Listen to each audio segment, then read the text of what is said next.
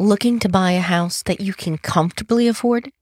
Today, we're going over how you can find a hidden gem and not a money pit. Welcome to Couple Money, a podcast focused on helping spouses get on the same page, dump their debt faster, and get on the path to financial freedom together. I'm your host, Elle Martinez. This podcast is brought to you by Coastal Credit Union. Coastal's mission is to help you live a better life by offering you a better way to bank. Learn how by visiting bankbetter.org. I don't know how things are in your area, but here in the Triangle, the housing market is hot.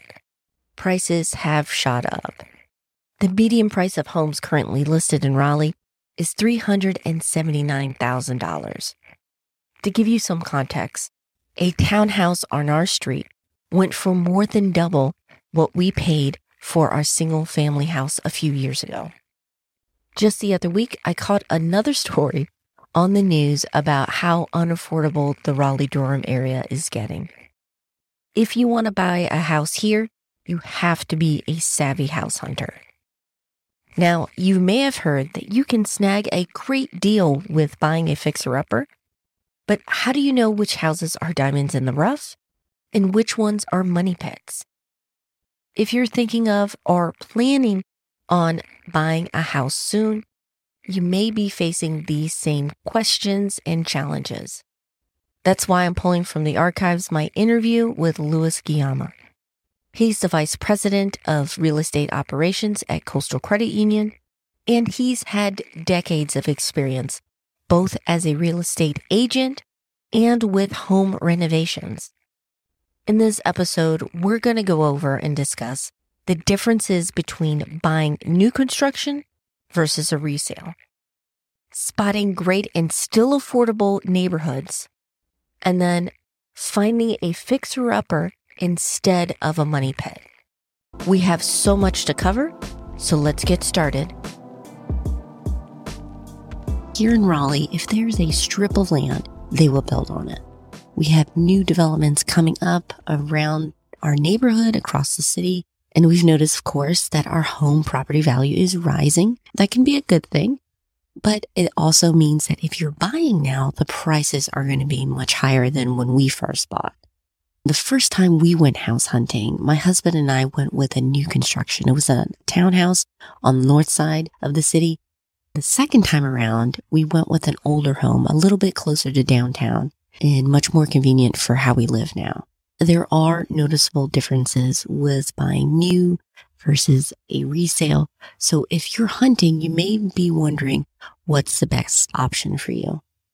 Louis was sharing that with the new construction, there's going to be an additional expense. So obviously when you buy something that's new, you got to pay a slight premium on that as opposed to buying something resale. There's, quite a few differences between new construction and retail homes when it comes to the pricing, the character, to development of the property and the neighborhood in general.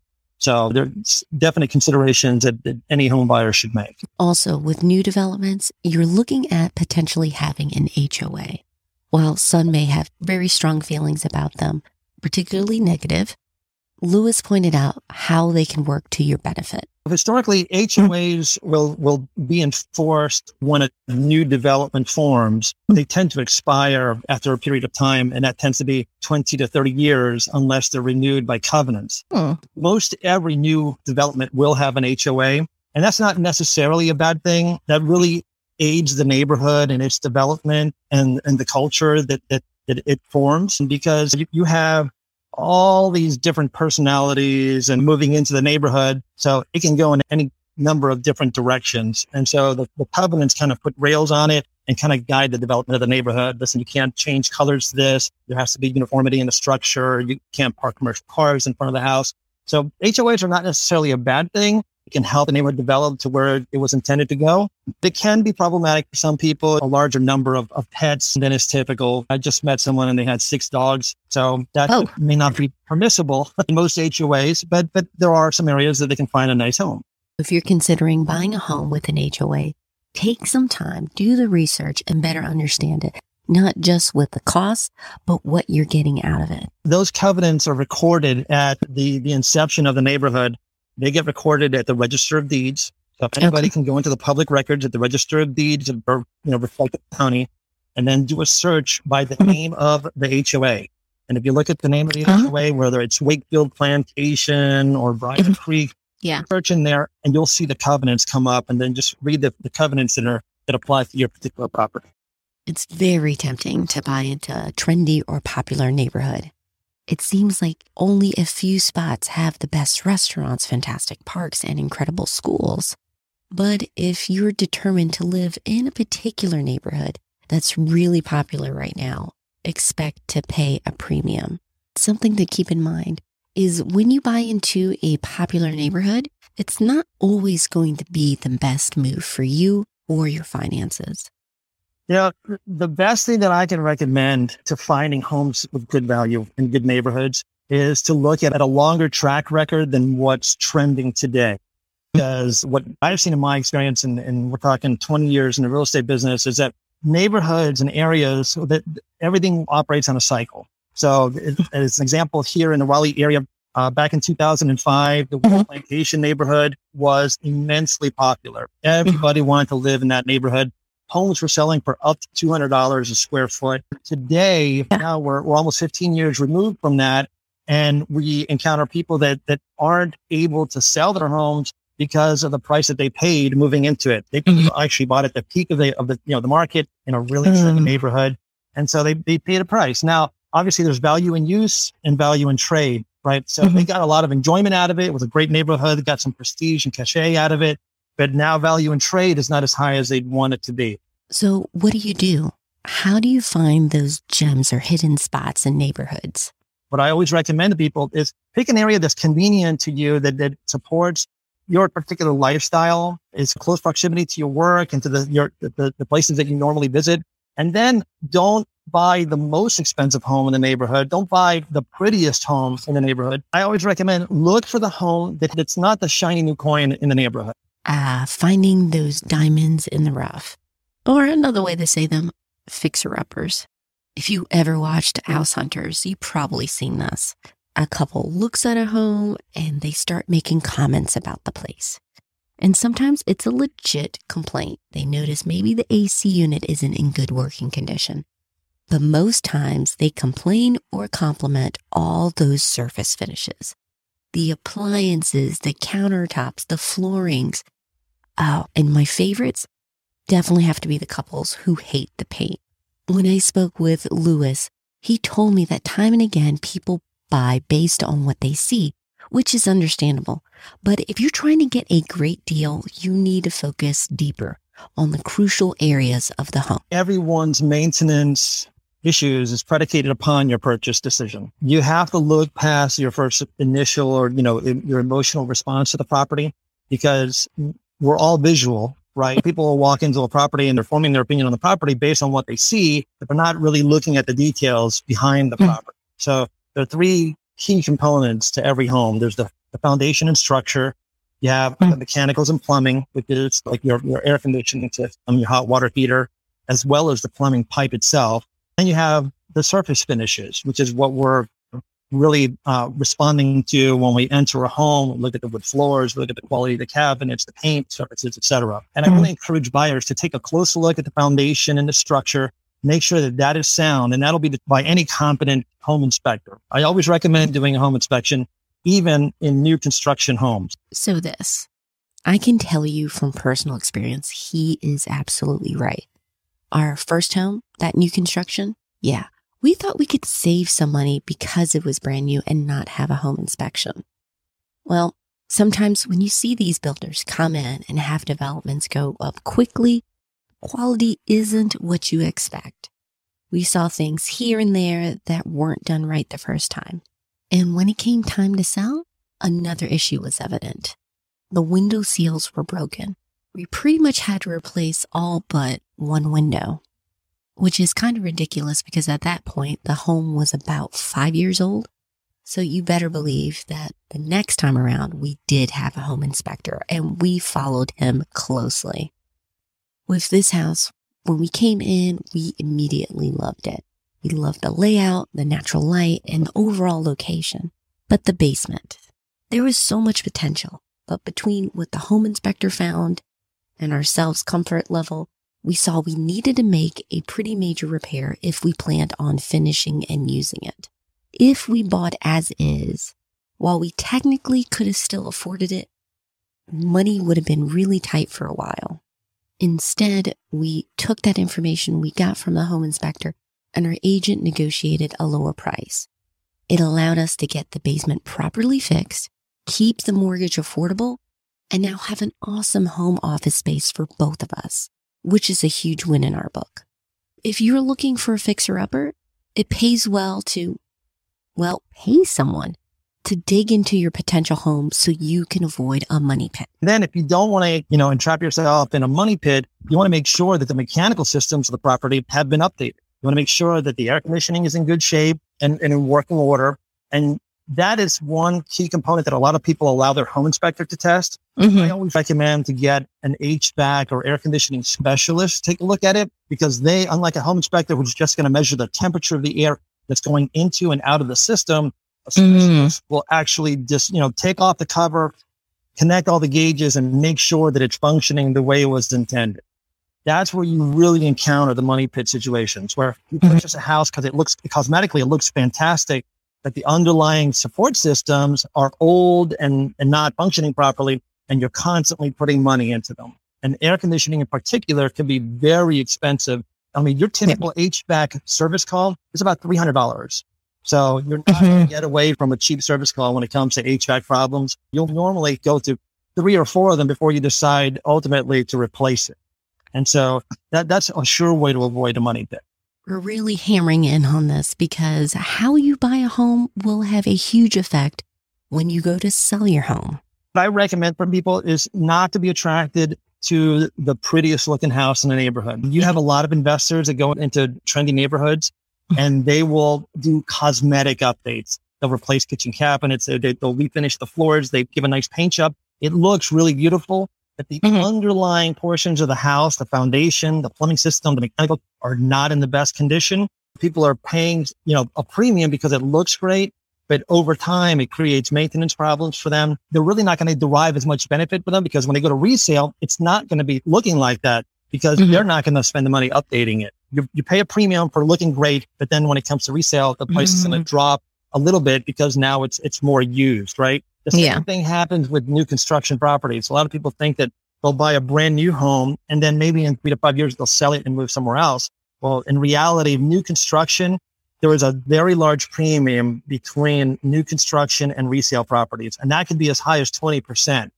And so what happens is within the first 3 years, at least in most areas, your property is actually declined in value from what you paid for it. You have to wait until the resale market comes up as it appreciates and reaches your price point, your entry point in that new construction home. And then it'll continue appreciating along with the rest of the market. Because the day after you move into a brand new home, now you're in a resale property.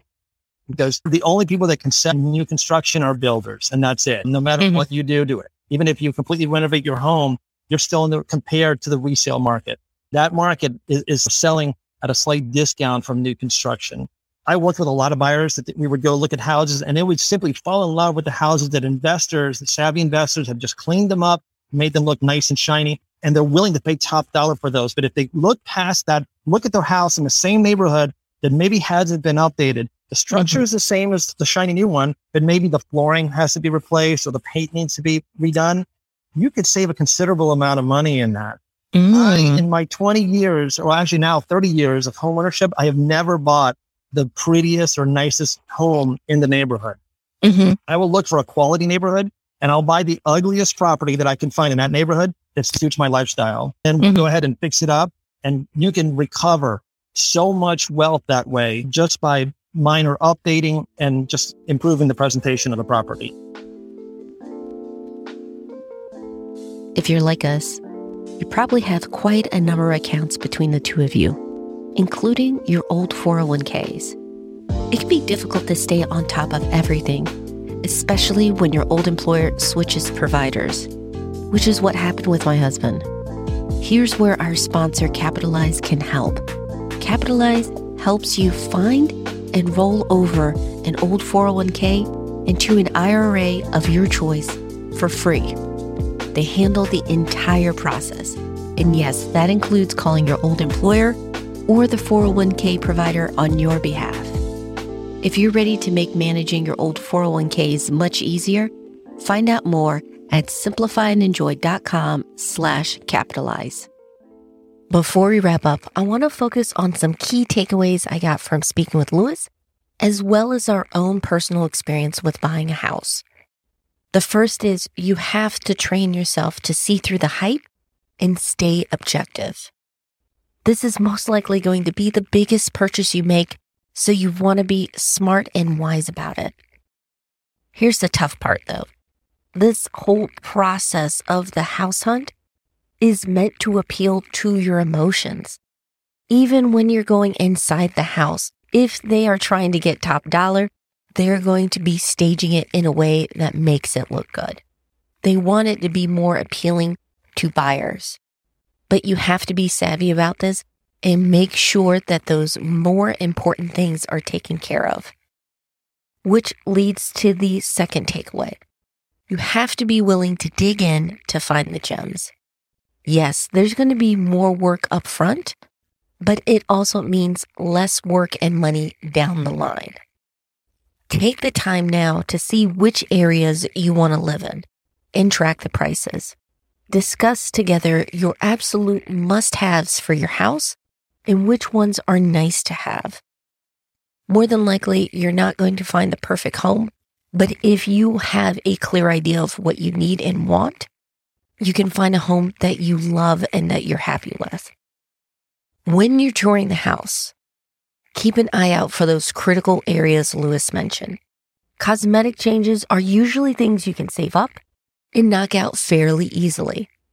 But systems like HVAC, plumbing, and electrical can be extremely pricey. I would hate for you to buy a home and then have to put out a significant amount of money just to get it the way you need it to be. Finally, run your numbers carefully and stick to your budget. It's easier than you expect to get caught up in the hunt, especially if it's a tight market. That's even more reason to try to stay level-headed in the process. You want to find an agent that will focus on your needs and not just sell you any old place. So vet them and let them know what your budget is up front and stick with it. The same goes with your lender. Make sure they're actually giving you good advice. We had an experience with a big bank that this particular lender approved us for significantly more than we originally budgeted. At first, we felt good that we supposedly qualified for it. But when we ran the numbers, we immediately saw that their budget for us was wrong. Sure, we could buy something in that range, but we would not have any money left over for savings, house maintenance, which all homes have, vacations, or even enough to set aside something for retirement. We would have been stuck with a house we couldn't really afford. If you want to buy a house, I want it to be a blessing for you guys and not a burden. I hope these tips help you find your dream home at the right price. Don't forget, if you want to have some extra cash in your savings and you need to revamp your budget, we have a free course. It's called 5 Days to 5K. It walks you through step by step how to find, save, and earn some extra money. Just head over to couplemoney.com/5K. I hope this episode helps you find an affordable home that allows you to enjoy it and your other goals as well. If you're thinking about buying or selling your home and you live here in the Triangle area of North Carolina, you should really check out Daymark Realty in Coastal. They're a great option and have a dedicated team focused on you. Yes, Coastal is our sponsor, but we've been members with them for years and are so happy with their service. Our mortgage for our current home is through them, and we used Daymark to find this place. Anita walked us through step by step with buying our house. 6 years later, we are so happy with this decision. As always, we'll have links in the show notes on Couple Money with resources to help make saving up and buying a house much easier for you. Finally, and most importantly, thank you so much for your support. Couple Money Podcast is made possible because of incredible listeners like you. Every tweet, Facebook like, and comment you make gets the word out so more couples can work as a team on their money and more. I really appreciate it. I hope you have a wonderful week. Take care.